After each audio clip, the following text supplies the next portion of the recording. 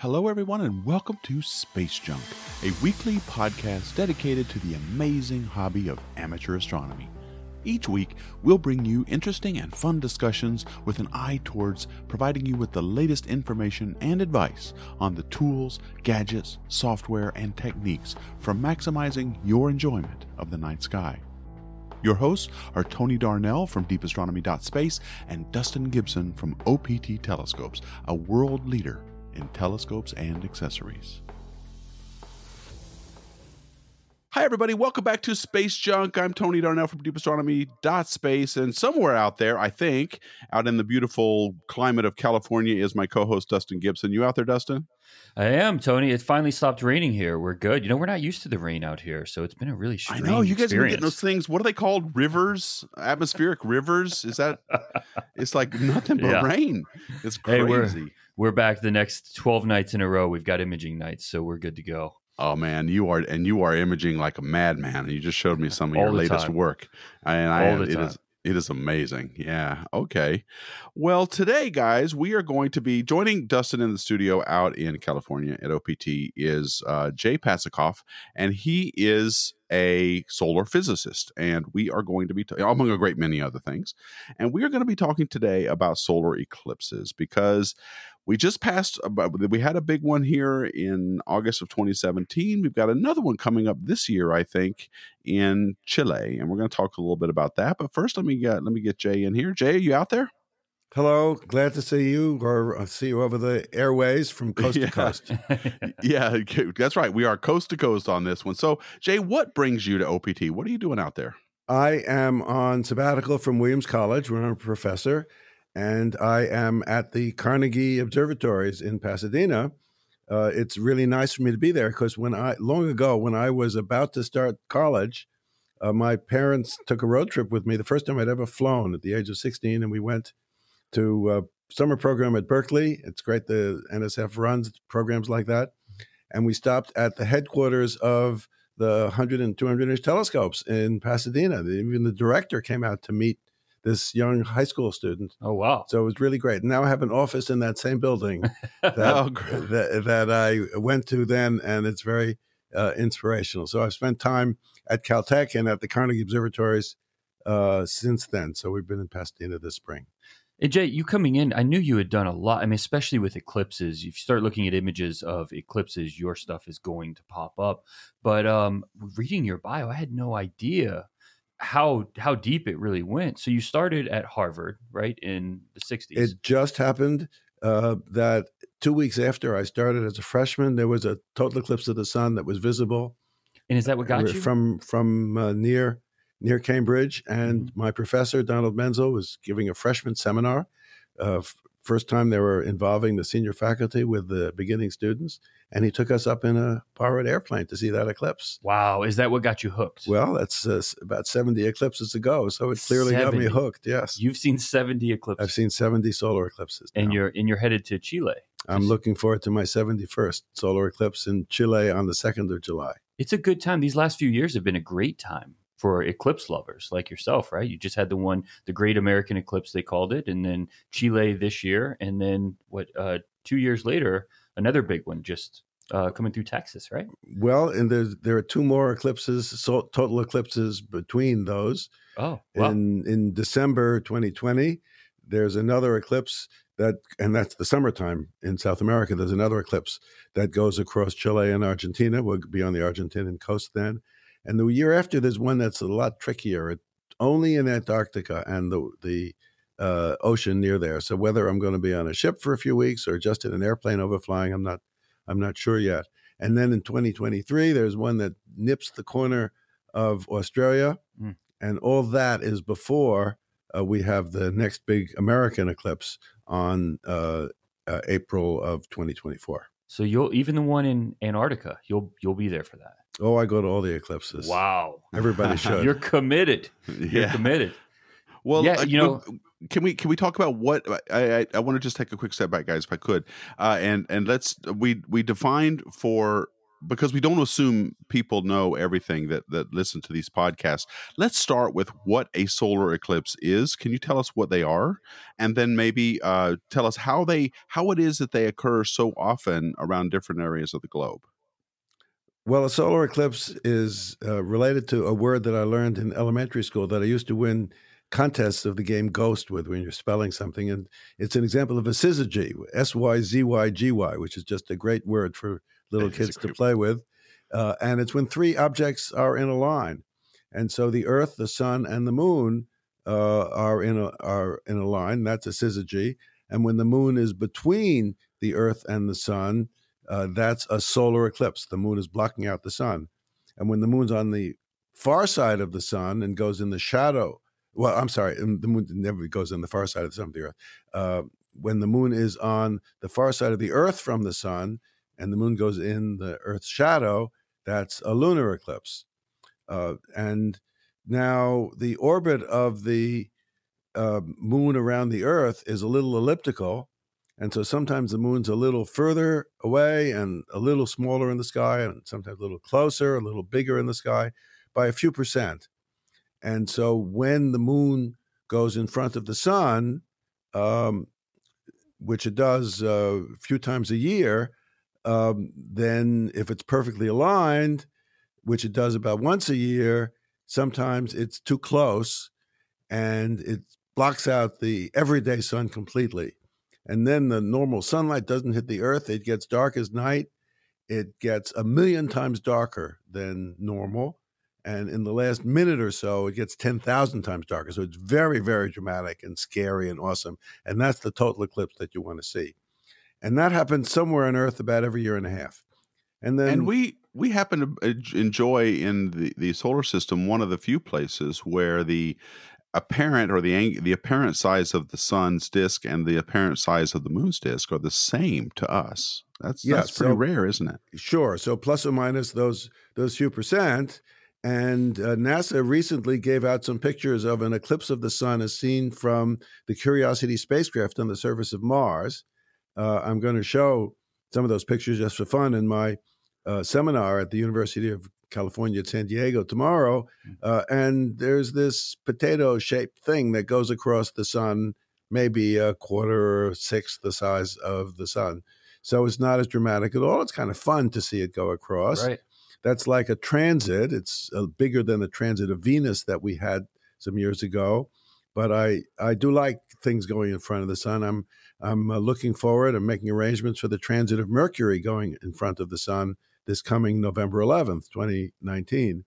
So when something goes in front of the sun is not big enough to make a total eclipse, then there could be a ring of everyday sunlight around the moon, an annulus of sunlight, and those are called an annular eclipse. And that also happens about every year and a half. So those are fun to see, but you always need your eye protection filter. Sure. Because some of the everyday sun is there, whereas at a total eclipse, you need the eye protection filter for the hour and a half or 2 hours in which the moon is gradually covering the sun. But then for the most dramatic part in the middle, you take that filter away, and it's just glorious. And some people the last few days even have been telling me how they cried and how they tried to have it explained to them how wonderful it would be. It's even more wonderful than that. So that's a total eclipse. And the difference between a total eclipse, well, it's literally like night and day. And in totality, it gets dark as night in the middle of the day. I think there's some primal feeling that you're really, I've heard that, afraid or wondrous and crying and shouting and screaming. So the birds quiet down during totality, but somebody pointed out to me that the people start screaming. Well, you described it as scary when you were first describing it. And, the staff, when they came back, we sent them up to Casper to see the last one here. And when they came back, they said, I thought it would be cool, but I had no idea how life-changing it would be. It's an experience like nothing else in the world. And they were saying it's kind of scary for those few seconds. Like it overwhelms you. Well, I agree with that. It's I think there's something in our minds that knows there's something wrong with the universe with it getting dark like that in the middle of the day. Well, especially like you're saying, I mean, just the fact that it can happen here and it can't happen on a lot of the other planets, right? Like on Mars, you're not going to see that. Yes. But just it has to be an overwhelming feeling to watch it go dark. Yeah, and it's also brief, just seconds or minutes. Sure. And then it's very dramatic as it starts, because you can take the filter away just at the last second, and the moon has an irregular edge. It's got these mountains and valleys on the moon, and whatever's lined up, there'd be some last few bits of sunlight, we call them beads, shining through the valleys on the edge of the moon. And the last one, the last of these so-called Baily's beads, is so bright compared to everything else in the sky that it looks like a diamond on a ring, and it's known as the diamond ring effect. And it lasts a few seconds, and then it goes away, and you see this beautiful pearly white corona around. So it's all very, very beautiful, and none of us has succeeded in describing how fantastic it is to actually see it. We just have to get everybody out there.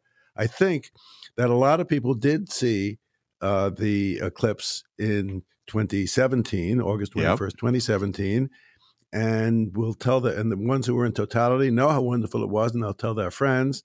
And the ones who missed out might have heard from friends that they missed something. So we might have even more people out in April 2024 for the next one that comes across the United States.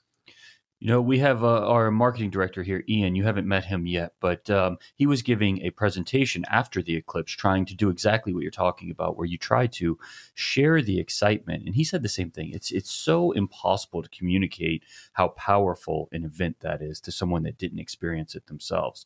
But he did say something funny, because, again, with he was trying to start the same thing. What is an eclipse? What's the difference in a lunar and a solar eclipse, right? And it's exactly that. When those things are in a line, you can replace the Earth and the moon, which one's blocking the light from the other. Sure. One is a lunar eclipse, the other is a solar eclipse. But he said when the sun comes in between the Earth and the moon, instead, that's called an apocalypse. Right? Yes. I love it. Apocalypse. That's in true Ian fashion, right? Yeah, that sounds like Ian. Yeah, but that was his presentation. But yeah, that's exactly. So that is what a lunar eclipse then is, when the Earth is blocking the light. Sure. And we had a lunar eclipse a few months ago that was visible from here. And it's nice to go out at night, and and the moon, it's always at a full moon, because the moon is basically opposite the sun. Right. And then the shadow of the Earth starts falling on the moon. But the shadow of the Earth is a few times bigger than the moon across. So first you get a kind of bite out, and by the time a shadow gets there, it's not sharp, and you watch it go across, and it's kind of fun. And then the moon fades out by a considerable factor. It gets thousands of times darker. Little reddish light can leak around the Earth's atmosphere because the blue has been taken out to make blue skies for people. So the moon can just be faintly red in the sky, and it looks interesting. But it's not the life-changing experience. Yeah, but it's in the middle of the night. You expect it to get dark at night. Sure, so it's not that. And then we astronomers are really annoyed at some of the terms that people have started throwing around. Blood moon, that doesn't mean anything. It just glows a little. I know. Just glows a little reddish. So you don't like that, huh? Super blue blood moons are a thing now too. Apparently, yes. So people are making up these names, but for the solar eclipses is just so dramatic, and it is in the middle of the day, that it really, and it does get 1,000,000 times darker. So it really is worth going out of your way. And I literally have gone from the Arctic to the Antarctic and all the continents in between to see these eclipses. And this is what you've done most of your study in, right? Because you got your PhD at Harvard and then continued on studying solar eclipses, right? Well, actually not. Okay. I did this eclipse as a first-year student, and I did my degree in astronomy, and I was doing quantum mechanics. Okay. And then and I was in Harvard Graduate School. I thank my professor, David Laser, for getting me into Harvard Graduate School, but I was going to do quantum mechanics with him. And then a new professor at that time, Robert Noyes, who had recently gotten his PhD at Caltech, came and said to me, I'm going observing to the Sacramento Peak Observatory this summer. Would you like to come? And I had never actually used a professional telescope. I had built an amateur telescope like the one you have outside here in high school, but I'd never looked through a real professional telescope. And I went out with him. He was working with a solar astronomer named Jacques Beckers at the Sacramento Peak Observatory in Sunspot, New Mexico. And those turned out to be my thesis observations, and they were of the solar chromosphere. So there wasn't an eclipse. There were just steady observations of the edge of the sun. In fact, we could observe it just about every day in the summer season. It was annoyingly early in the morning because then when the sun got high in the sky, it would create turbulence in the atmosphere. Mm-hmm. So the quality of the image would deteriorate after an hour or so. So all my thesis observation was done in that first hour after sunrise, and I missed breakfast every morning, but it was worth it. It was worth it, huh? And then I got my PhD doing the solar chromosphere. So it was solar work. And then Professor Menzel, who had been the solar astronomer who had taken us to the eclipse at the beginning, invited me to a big eclipse in Mexico. And I was the Donald Menzel Research Fellow in Astronomy at the Harvard College Observatory. And we did an eclipse together on March 7th, 1970. He had gotten support from the National Geographic Society. In fact, we had a joint article in the August 1970 issue of National Geographic. And some people from Oaxaca in Mexico have contacted me. They're going to have some 50th anniversary events. And the niece of a little boy who befriended us then is now graduating from college, and she just got in touch. But that really was the first big research eclipse that we did. We took a lot of equipment down to a little Indian village south of Oaxaca in Mexico. We made some great observations in very clear skies on March 7th, 1970. So we have to take advantage of having experts in here when we do. So some of these things I'd like to stop you on just to educate us in the quickest version. So a chromosphere, what's the chromosphere of the sun? Well, basically, let me start at the beginning of the sun, and I can also refer people if they can find I had a Scientific American article last August, 2017, just before that eclipse. And in fact, I have a popular book called The Sun of all things that we made for the Science Museum in London. What's that book about? So I have a website at and it's about what? Maybe you should describe what it's. Yeah, well, it's about the moon because we're looking. Oh, past right, the of moon course, and the sun. yes. So that big black stuff in the middle of all those pictures is the moon. Right. I thought we needed to clarify. Sure. Yeah. Okay, sure. So I have a website at solarcorona.com. You can see those books and references there at solarcorona.com. But anyway, the sun has this nuclear fusion that goes on in the middle that makes high temperature, high pressure, 15 million degrees in the middle of the sun. And then gradually, by the time you get to the everyday surface of the sun, it gets down to around 6,000 degrees. And these are Celsius degrees we're talking about. So roughly double it if we want to think in Fahrenheit. And at that point, the gas is thin enough that you have to look through it like a foggy day, and there's some level at which it's opaque, and then a little bit away from that, it's just not enough of it to be opaque, and then we call that the edge of the sun. But it's really a gradual thing in gas, and the light gets out from that layer, and the Greek word for light is photos, so it's called the photosphere. And that's what's shining every day, and you can see a boiling kind of thing on the photosphere, and there are sunspots on the photosphere. Lots of interesting things that we can see. Now, just above that, and this is what I really did my PhD work on, is a layer that when you look at it at an eclipse, when the photosphere is just barely covered, there's a flash of red. That lasts a few seconds. And if you look with a spectrograph or spectroscope, if you're looking, you can see certain colors, especially a red color and a yellow color. And so it's called the chromosphere for colorful sphere.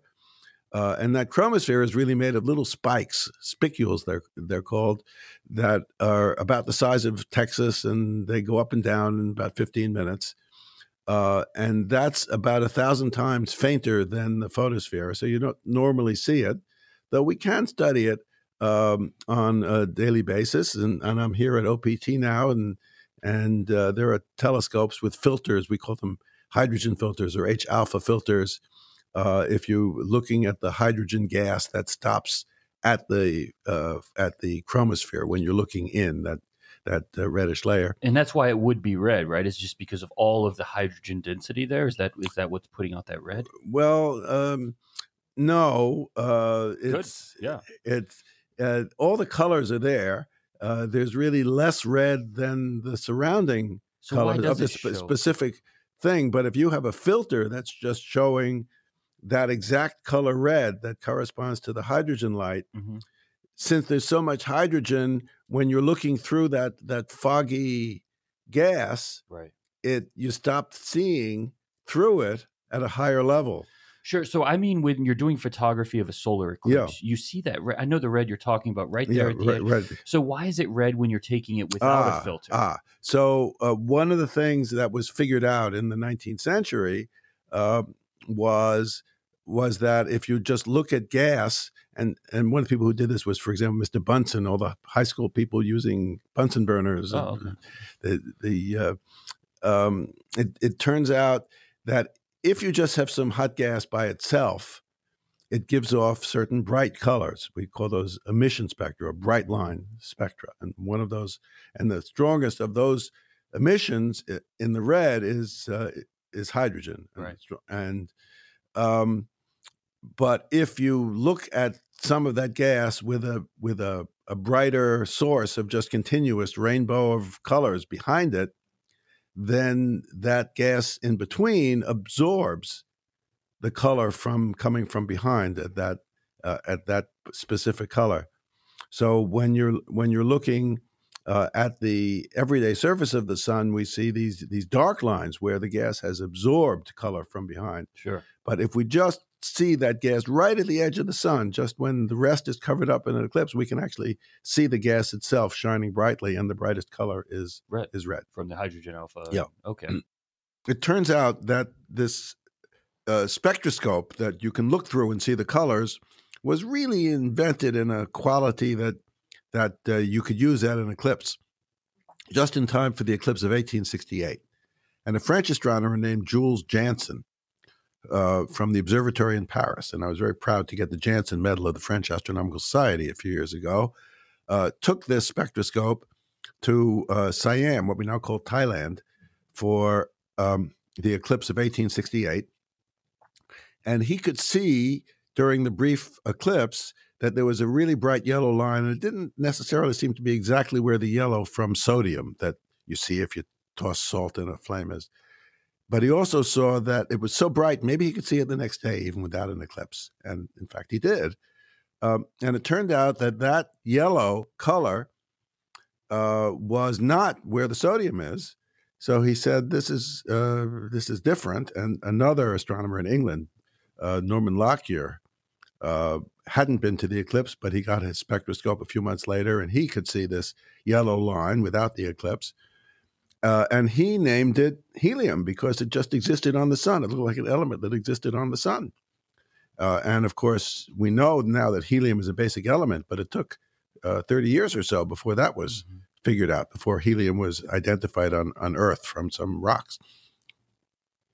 Anyway, the next year, some American astronomers saw a green line during an eclipse in the corona. So they said, well, that must come from coronium. If we had helium, we've got coronium. But as you know, coronium is not one of the elements. We now have the International Year of the Periodic Table this year, and coronium is not on that periodic table list. But from then, it took from 1869 till around 1940 before somebody figured out that what we saw is that green line from coronium, and there's another red line that's different from the hydrogen line, but sure, another reddish coronal line, were from iron that was heated to 1,000,000 degrees. And if you heat iron a little bit, you can drive off one of the electrons, and you have ionized iron. If you heat it more, you drive off 2 electrons. higher temperature drive off 3, et cetera. So to drive off 13 of iron's normal 26 electrons, it's got to be 1 million degrees. And when that was discovered in the 1940s, that was the proof that the corona is a 1 million degree gas. And so what we're studying now is this 1 million degree gas around the sun. And we always also remember that the sun is just a nearby laboratory for millions and billions of other stars around the universe. So it's the only one we can see the stuff in detail. Mm-hmm. And at the edge of the sun, the magnetic field of the sun sticks up in the corona. We can measure the magnetic field in a sunspot. That's pretty strong. George Ellery Hale did that over 100 years ago. But in the corona, we can't measure the magnetic field directly. It's too weak, but it's strong enough to hold the coronal gas, this ionized gas, in shape. And we see these streamers come out from the sun. Mm-hmm. At the poles, there are what we call polar plumes. They look like the iron filings that come out of the top and bottom of a bar magnet. So the structure that we hope to see when given clear weather at the eclipse coming up will be these streamers and polar plumes. And these vary with the solar activity cycle, sunspot cycle. And also there are eruptions from time to time. Maybe we'll capture an eruption or two, which we did a couple of eclipses back, and we studied the motions of the corona. Some of that stuff that's erupting in the corona include what we call coronal mass ejections. And the ones we see in an eclipse that go off to the side aren't going to hit us on Earth, but every once in a while, some are just pointing at Earth. And when they hit the Earth, they can do damage to our satellites, to our transmission lines, et cetera. So one of the justifications for people paying money to solar astronomers to study the sun is to get notice of when there could be incredible damage done to the electronics all around the world and in space. Yeah. We had Phil Plait here. Do you know Phil? Yes, Phil Plait? yes. Yeah, he was here talking about exactly what you're describing. And he was saying it's $1 trillion project, but it's paramount. It has to happen because if it hit now, I mean, if a huge one was pointed at us and hit, yes, he said it would crush the power grid. He's right, and it could zap all the spacecraft. But if you have even a minute's notice in your alert, you can power down the high voltage on a lot of spacecraft, for example, mm-hmm, and save a lot of things. So you want to know when the sun's going to erupt and study the signs that show when there's eruption. And, sure, and if we can get a little advance notice, that'd be good. The famous event took place in 1859 and was observed by one person named Richard Carrington in England. He was using a telescope to look at the sun, and a bright spot appeared in the middle of the sun. And he got excited. He went to call somebody else about it to verify it. By the time he got back, a couple of minutes later, it was gone. But that's what we call a white light flare, and we haven't had one that strong since. The Carrington event. But right? But the next day, or a couple of days later, all of a sudden, the magnetic measurements at the Kew Observatory in London started showing a big change in the magnetic field. And then there were auroras that went down even close to the equator, that something had happened in the Earth's atmosphere. Wow.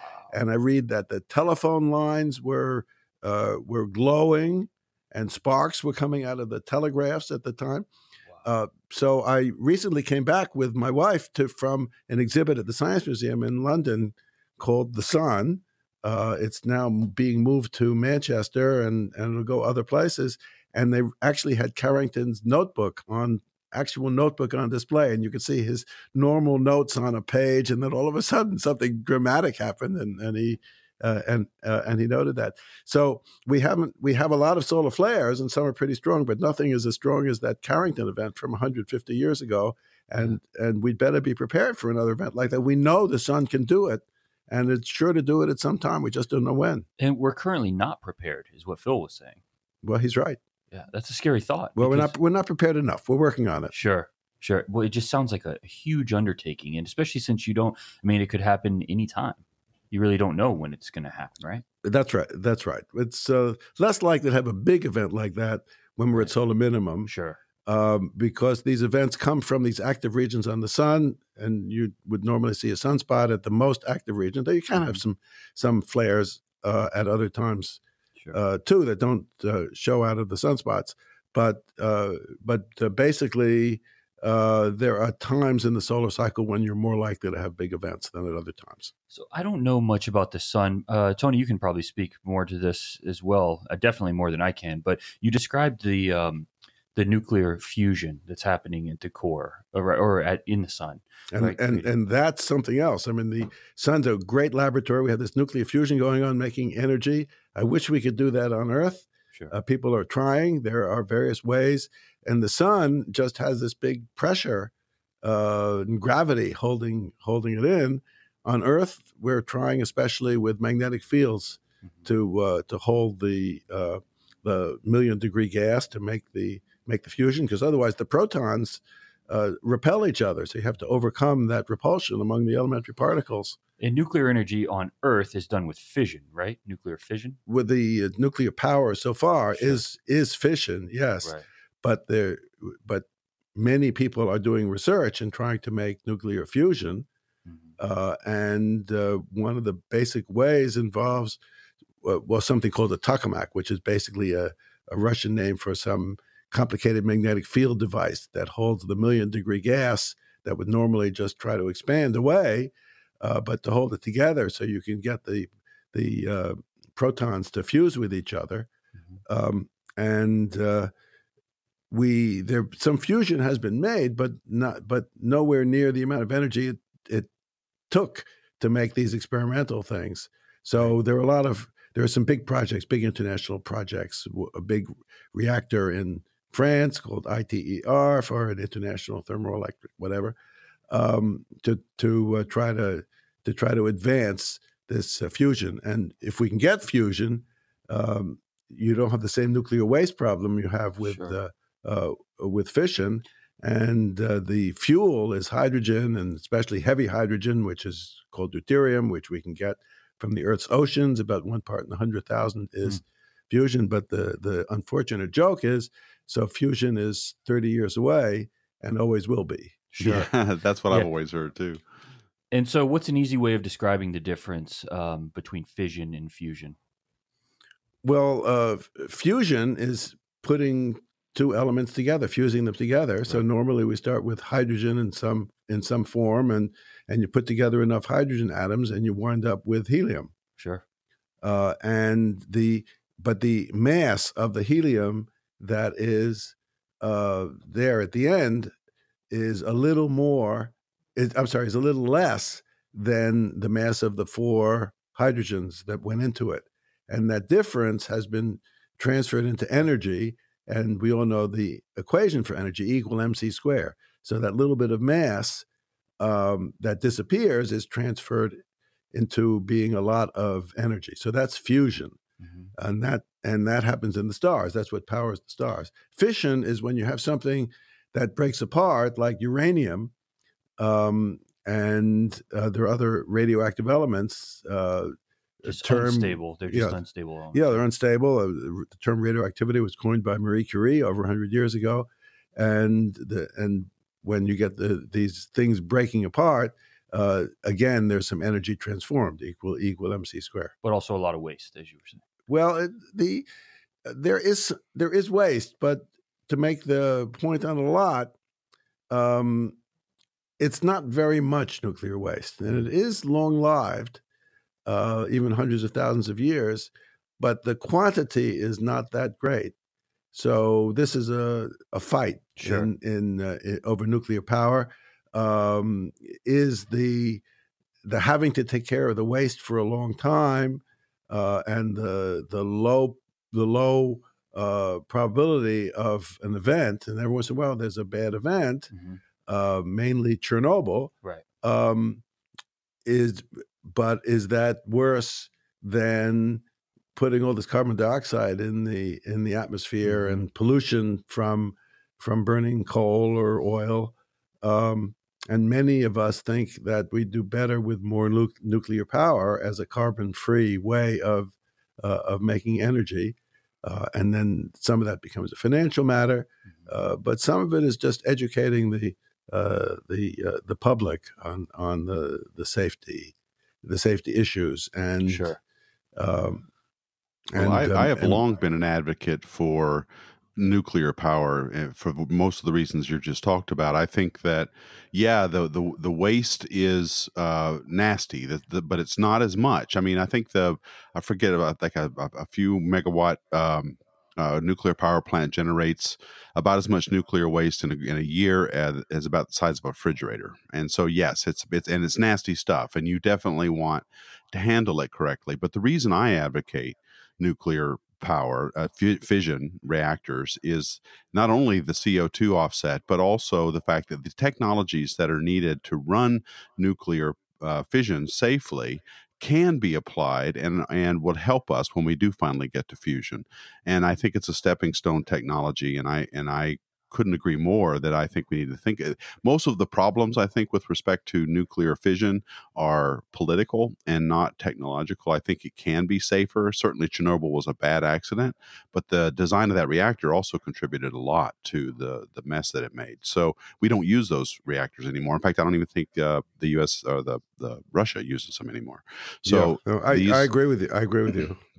Right. So the fusion then that's taking place in stars, this is where, so everything in this room, every element that we see comes from stars being fused at the heart of these stars. Is that correct or not? Well, sure. I mean, around 13 plus billion years ago, we had this Big Bang. And at about a second after the Big Bang, the universe cooled enough that particles started forming. And within the first 3 minutes or so, you started having these hydrogen atoms, and some of them stuck together to make a little deuterium. So I've actually participated in some radio astronomy studies of the deuterium, and the fraction of deuterium compared to ordinary hydrogen can tell you how dense the universe was and how fast it was expanding just at that stage. You get a little bit of lithium, a little helium, but then things kept cooling, and eventually, much later, at some 300,000 years later, the universe became less opaque, and what was set free is what we call the background radiation. That's been studied by, for example, the Planck spacecraft. Sure. Now, we've always been taught, this is interesting because I've been studying this exact thing, we've always been taught that the cosmic microwave background is the backdrop of the Big Bang, the imprint of the Big Bang. And you're talking about using radio telescopes to look at deuterium that actually occurred prior to that. So you can see past the CMB, at least to some extent, right? That's exactly right. That's exactly right. And some interplay of observations and theory have told us what the conditions are in the first 3 minutes. Steven Weinberg, a professor down at Harvard and Texas, has written a famous book called The First 3 Minutes. Yeah, that's a great book. Yeah, it's called The First 3 Minutes. It's famous. And I had an article in Scientific American back in 1974 with Professor Willie Fowler from Caltech, who ultimately got a Nobel Prize, describing our work on deuterium at that time. Well, this is fascinating. My mind is blown right now. Yeah, so, I'm learning a lot right now. So we just got a proposal more or less approved for some observing of deuterium in the outer parts of our galaxy at a set of radio telescopes in France. Wow! And this would have been deuterium created minutes after the Big Bang, not 300,000 years after. Yeah, seconds after the Big Bang. Okay, seconds. First 3 minutes. Yeah, well, seconds or minutes. Yeah, the first few minutes. Yeah, 3 or 10 minutes somewhere. Yeah. And how do you tell the difference between deuterium that just would have occurred naturally and deuterium that would have been a part of that epoch of the universe? Well, that's the great thing about deuterium. It doesn't occur naturally. Oh, so if you see any at all, then it's from this period in the universe. Yes. So what happens is there are certain places you get less of it because it's merged to become ordinary helium. And so there are places where deuterium is depleted, such as in the center of our galaxy. But there's the basic background level that was all created in that first 3 minutes after the Big Bang at a level of about 1 part in 100,000. And how are you measuring this? You say with radio telescopes, but I mean, how are you splitting this apart to measure this? Well, the basic way that we map the hydrogen in our galaxy is to look at what's called the 21 centimeter line. The hydrogen atom has various states of electrons going around it, but in the hydrogen, there's a fundamental state with a little division, call it a hyperfine state, and it has to do with spinning one way or spinning the other way compared to what's going around it, and that tiny amount of energy translates into a spectral line at a wavelength of 21 centimeters. So that's a few hands across. And so there are radio telescopes that study that 21 centimeter radiation used to map our galaxy. Now, if you have a deuterium atom, there's an extra neutron besides the proton at the bottom that's being surrounded by these electrons. And that changes the wavelength, the radio wavelength, the frequency. And it's at 92 centimeters, almost a meter, more than 4 times longer wavelength.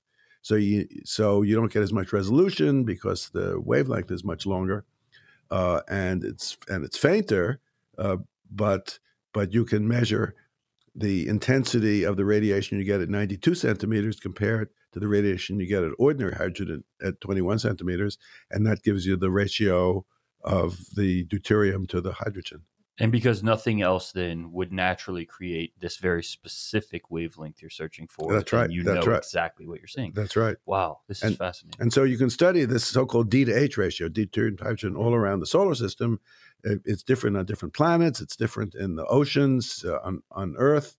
That's how I got into it. Professor Fowler asked me when I came as a postdoc at Caltech, using some radio techniques that I had been using to study the solar corona, could we tell if the interstellar abundance of deuterium was different from what it is in the Earth's oceans?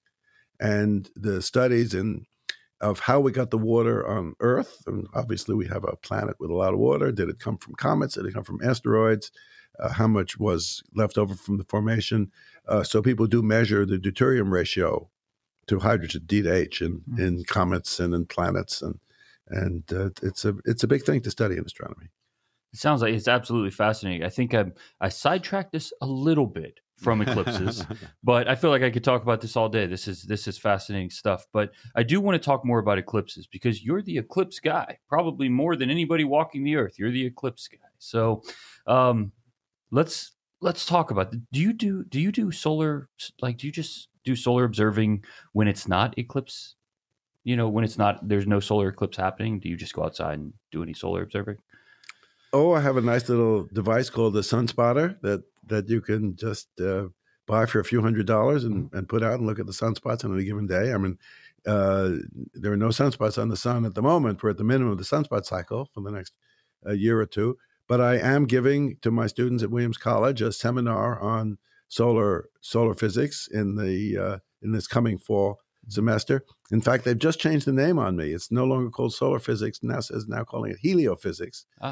Partly, I mean, Helios is obviously the sun god, but it's partly a recognition that we're studying not just the sun itself and the corona, but even going further out in the solar wind and further out as far as the sun and the particles that come out of the sun and the expanding solar atmosphere govern most of our solar system. And what's also, the difference between that and space weather? What's the difference between heliophysics and space weather? Oh, they're more or less the same thing. I would say space weather is a manifestation of something you study in heliophysics.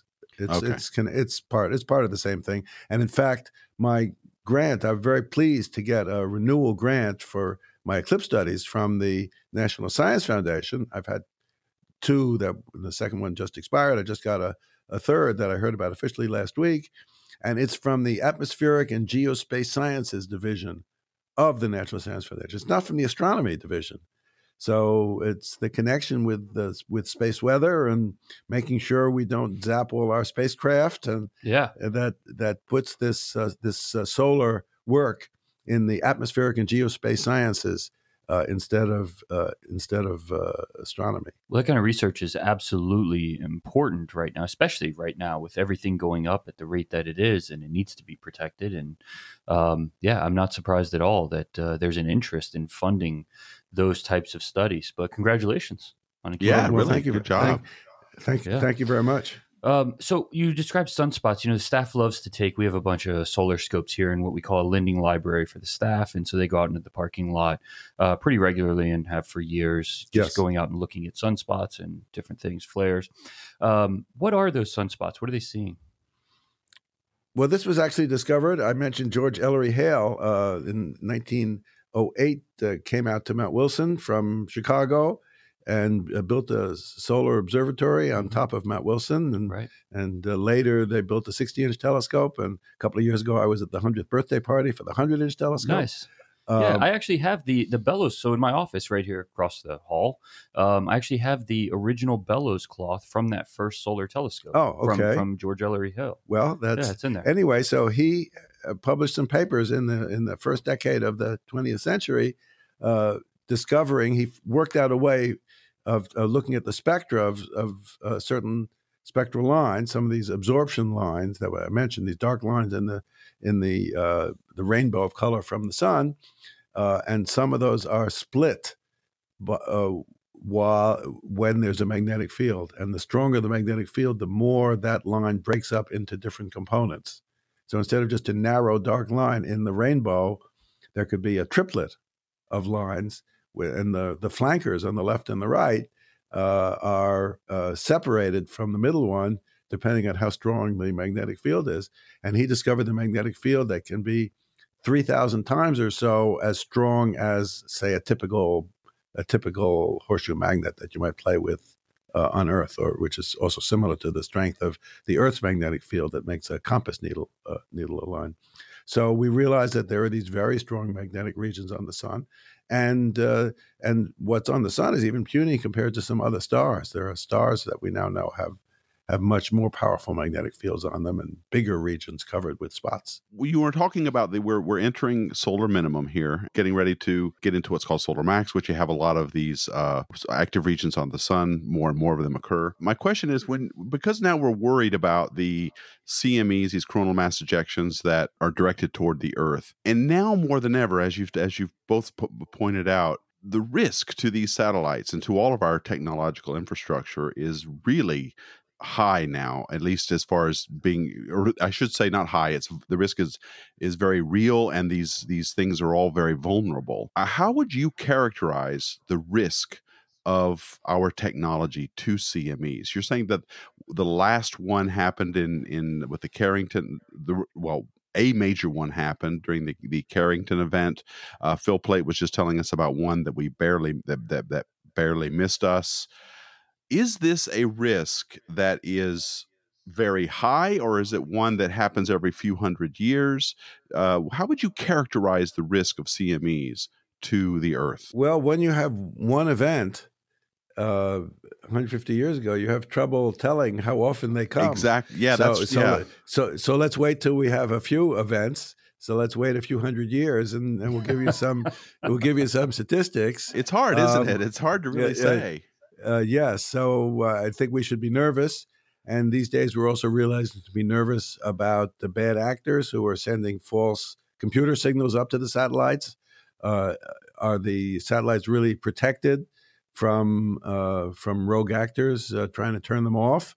There are a lot of problems with all these satellites that are up there, and then we don't want them smashing into each other and making interference up there.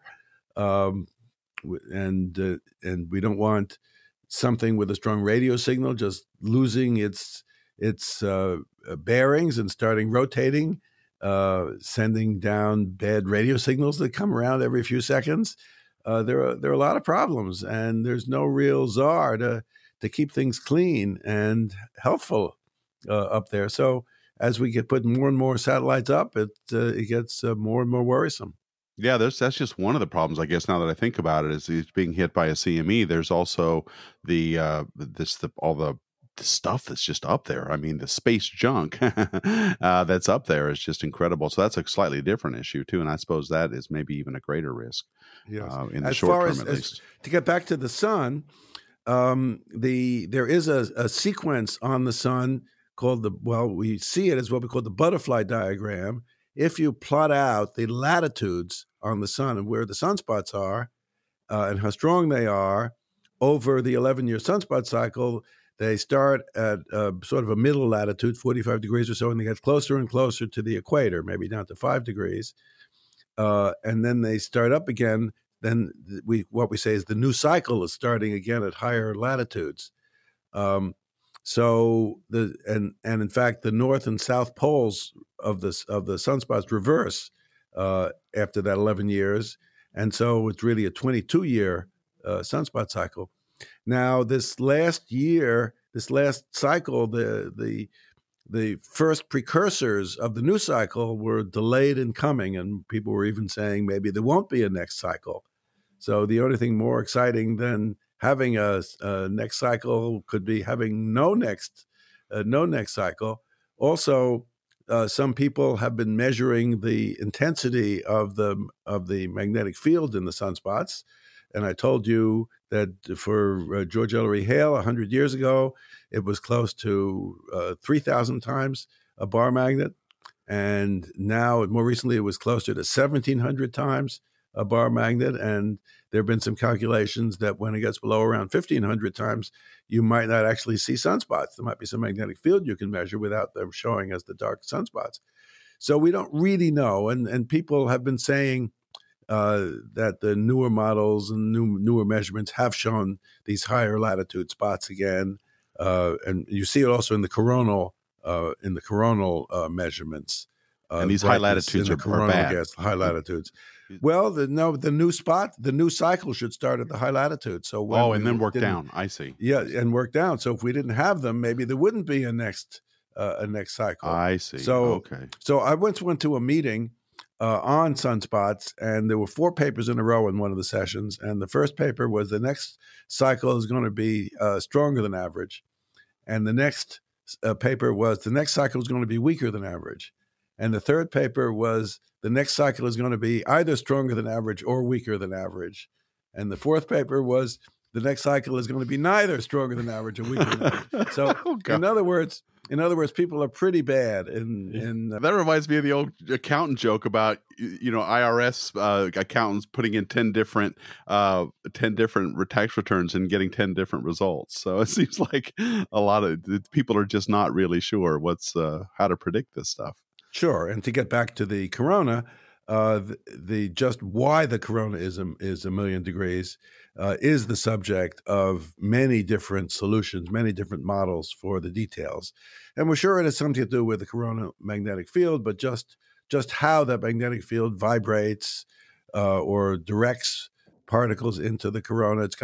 We've got to get a little energy into the corona, and then we've got to get it to stay there and not just pass through. Now, the corona is low density, so it doesn't take much energy to make the few particles in the corona move around very fast, and the speed of these particles is what we call temperature. So it's not as though when you stick your hand in a very hot tub, there's a whole lot of water around it, a lot of heat can be transferred. In the corona, you wouldn't transfer a lot of this energy as heat, but the individual particles are moving fast, and that's what we call a million degree temperature. Yeah, and I want to talk a little bit, but go back to what you were talking about with the chromosphere, and I'll tie that in with the active regions here in a second. But when you look at the sun through a telescope like a Coronado Supermax or whatever, an H-alpha telescope, what you're looking at, which is a lot of fun to do. I love it. It is. That's my favorite. I mean, that's my favorite telescope. Let me make one more before you ask your question. Let me make one more thing. So when you look at H-alpha, you're seeing a level above the everyday surface. You're not seeing the photosphere. You're seeing the chromosphere. That's right. So you are seeing how the magnetic field in the chromosphere moves the gas around, and there are features that you see in the chromosphere that are more interesting on a day-to-day basis than just a white light image of the photosphere, which at the moment is pretty blank. But that's where it's a million degrees. No, that the chromosphere is more like 60,000 degrees or so. That's like part Florida. Way up, but that's like where Tony lives. Yeah. Yes, exactly. It's Florida versus, say, California, I think. Photosphere. Yeah, that's right. So there's but that's one reason why it's fun to have I also have a Coronado that works at ultraviolet wavelength, which is from no way. How do you see anything?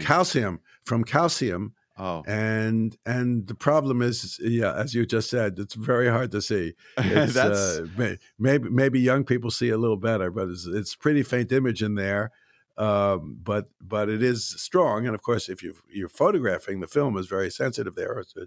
oh, I suppose and of that's course now CCDs yeah. So these ionized calcium, the fundamental lines are just short of the blue in the ultraviolet, and so it's fun to compare what the sun looks like in the calcium lines compared to what it looks like in that hydrogen line. So in any case, Coronado made I don't know if they still make it, this other wavelength, and it's fun to look at the sun in different wavelengths. The sun just looks different in all these different wavelengths. Well, when you're looking at, let's go back to the H alpha part then of a Coronado or whatever telescope it is. When you look at the active regions and the filaments that are on the disk versus that, by the way, the bright areas, those are active regions, right? Those are areas of high magnetic activity. Yes, but there are these, as you just used the word filaments completely correctly. If you look in H alpha, you see this other structure, including these dark filaments that snake around on the surface of the sun. So they don't show if you're just looking at ordinary white light, but in H alpha they show. That's right. And that same structure, that what is dark on the disk is actually bright on the limb. And that's a prominence. Yeah, if it rotates to the edge and sticks up off the edge, this is the effect I talked about before. It looks different when you're absorbing against something, and as opposed to when you're just looking at it against no background or just dark sky in the background. Then there's these beautiful prominences at the and you can see those during eclipses too. You can see prominences. There were some beautiful prominences at that 2017 eclipse. Yeah. These active regions, you can actually track what you're talking about with this butterfly effect or whatever it happens to be. And so while we're on the subject of eclipses, and you've been to so many, can you give us some sense of how you as a professional prepare for these eclipses? And what advice would you give to somebody who maybe wants to be more than just a casual observer, but really wants to do some imaging or something like that? What advice would you get for preparing to get ready for a solar eclipse? Well, again, it depends how experienced you are. So advice that I can join a lot of other people saying, for a first-time observer, don't take your camera. We'll get pictures. I know. We'll be glad to give you pictures. Just really enjoy it. And of course, then there are a lot of people who set up a camera, but remember that you need the safety solar filter that takes out everything except one part in a million or so for eye protection for the first, what we call first contact to second contact, the first hour and a half, and then after third contact, between second and third, is when the other edge of the moon touches the inside of the sun. So whenever the sun is not totally eclipsed, you need this eye protection filter. So there are a lot of people who've had filters they neglected to take off because they were just so busy crying or screaming or doing other things when totality started. But there are also all kinds of pictures. This next eclipse coming on July 2nd is only 13 degrees above the horizon. So even a regular camera, what I call a 50 millimeter lens on a traditional Nikon, would give a nice panorama, and with a small but visible corona around this dark central moon in the sky. And then you're looking far out, more than 100 miles in the sky, so there's some light that's being scattered in and it looks reddish. So you kind of get a 360-degree sunset effect. So it's fun just to try to get a wide-angle view. If you want a telephoto view, once you go above 300 millimeters or 400 or 500 millimeters or even more, then you see more of the structure of the sun. And we do use these long lenses, and we bracket very severely. We take everything from 2 seconds down to 2,000th of a second, and then there are people, not me personally, but there are people who know how to take the best parts of these images. I work especially with a New York musician, Wendy Carlos, who uses Photoshop to take the best parts of a bunch of images, and I work with some professional astronomers who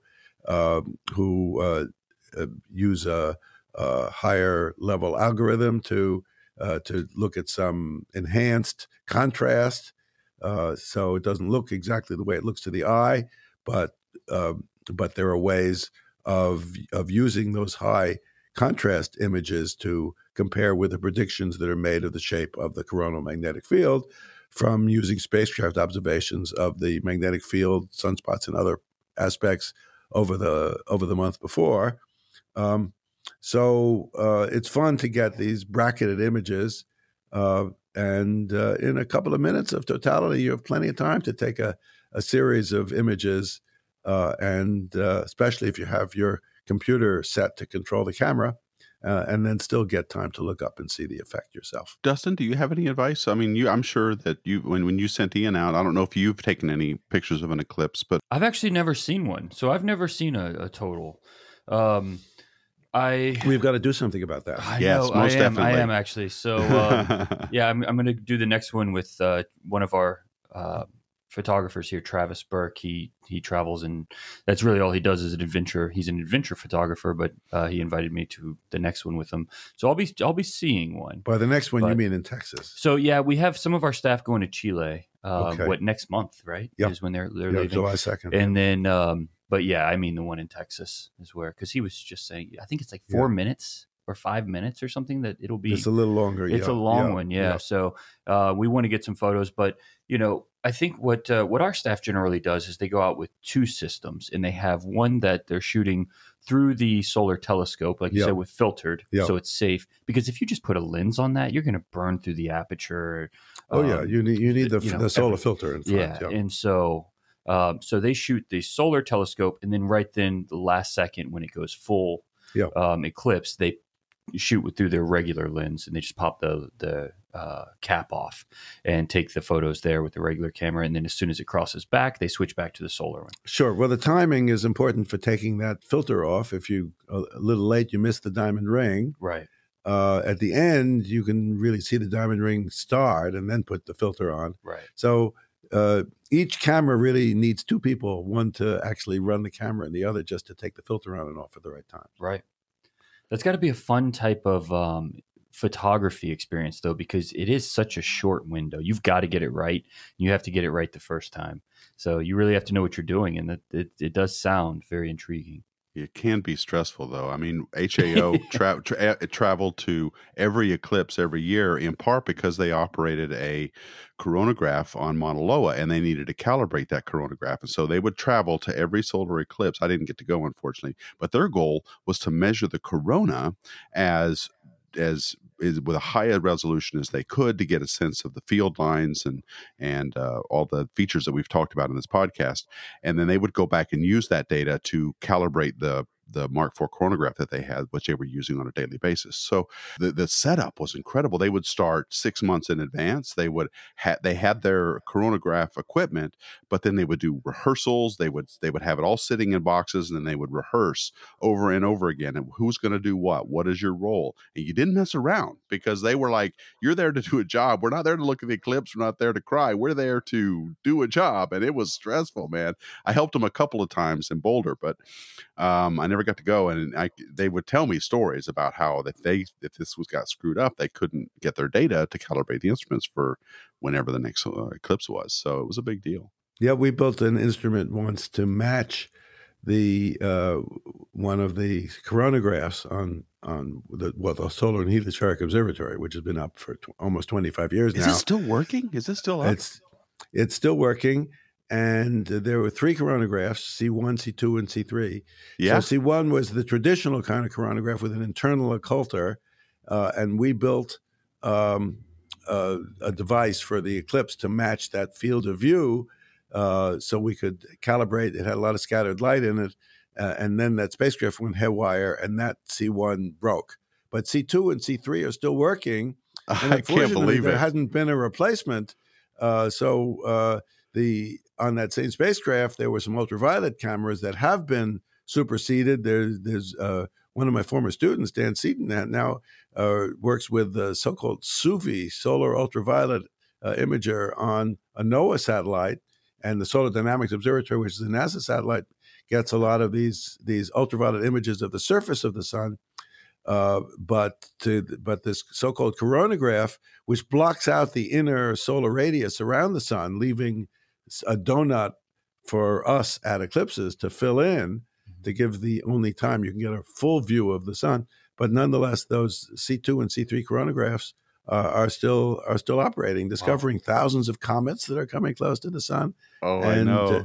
And showing these eruptions going out into space. That spacecraft was launched the same year or a few months after the Hubble Space Telescope. That's how long it's been up there. And it's at the L1 point. And I just want to say to everybody out there who's listening to this, who's freaking out about the JWST being at L2 and not being able to be worked on, there's an example. We have experience of a space telescope that has been up there and not touched since it launched. And it's still working.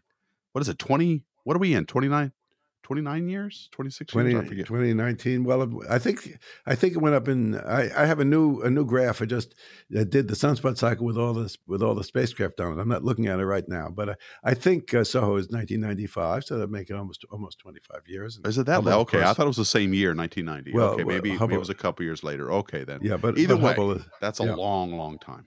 Yeah. Well, but we've got to get it to work the first time. It's not just the longevity, but I'm a little worried about JWST.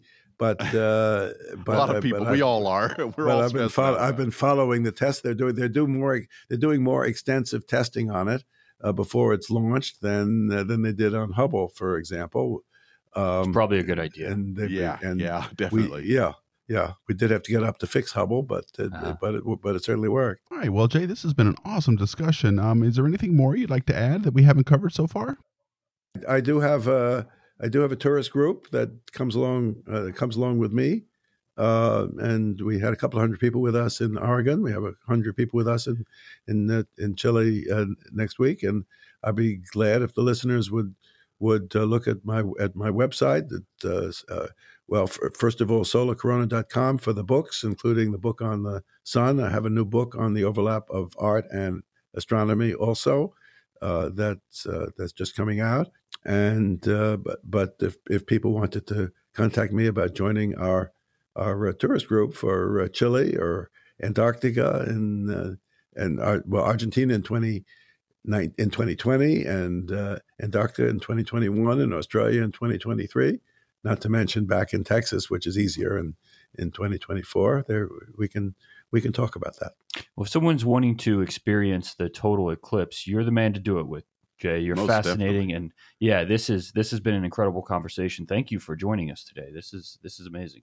Well, it's been fun. I've been glad to talk to you both, and and I hope I'll meet you, the Florida contingent of the interviewers. Yep, the Florida OPT team. Yeah, that's right. Yeah, maybe even at an eclipse. I would love it. Oh yes, absolutely. I mean, unfortunately, I've only been to a couple, but the most memorable one for me was in 1979. I was a high school student. We went to Montana, and I got to work a C8 with a Daystar filter and film, unfortunately, but it was an amazing experience, very stressful, but I did get an image of a prominence off of the limb of the sun. I still have that hanging in my office. It's one of my points of pride for my life, because it was with I was just a high school student able to do this, and it was just so much fun. So folks, if you get any kind of a chance to view an eclipse, whether it's partial, annular, total, definitely take the opportunity to do that. Total eclipses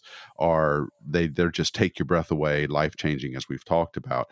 I was here in Florida in August of 2017. I couldn't get to totality, but I remember it was as the eclipse was happening, I'm sitting on my back porch just experiencing what's going on. And I live in kind of a wilderness area, lots of animal activity. And when that eclipse, when it got the darkest, it didn't get totally dark here.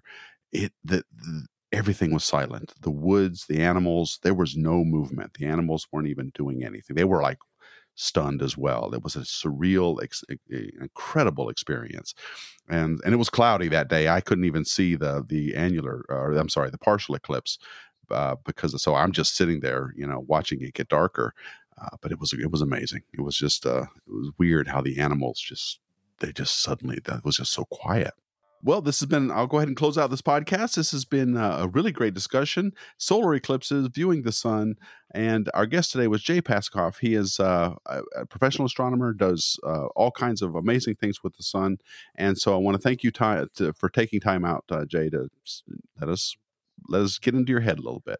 Well, it's been a lot of fun to talk to you both, and maybe we've persuaded some people to go traveling into the zone of totality. I hope so. I do. Okay. Well, on behalf of Dustin Gibson from OPT, I'm Tony Darnell from deepastronomy.space. Thank you all so much for listening. And as always, keep looking up. Space Junk is produced by Deep Astronomy and sponsored by OPT Telescopes in Carlsbad, California. Please visit our website at spacejunkpodcast.com. Also, please send any questions and comments or ideas for new episodes to spacejunk@deepastronomy.com.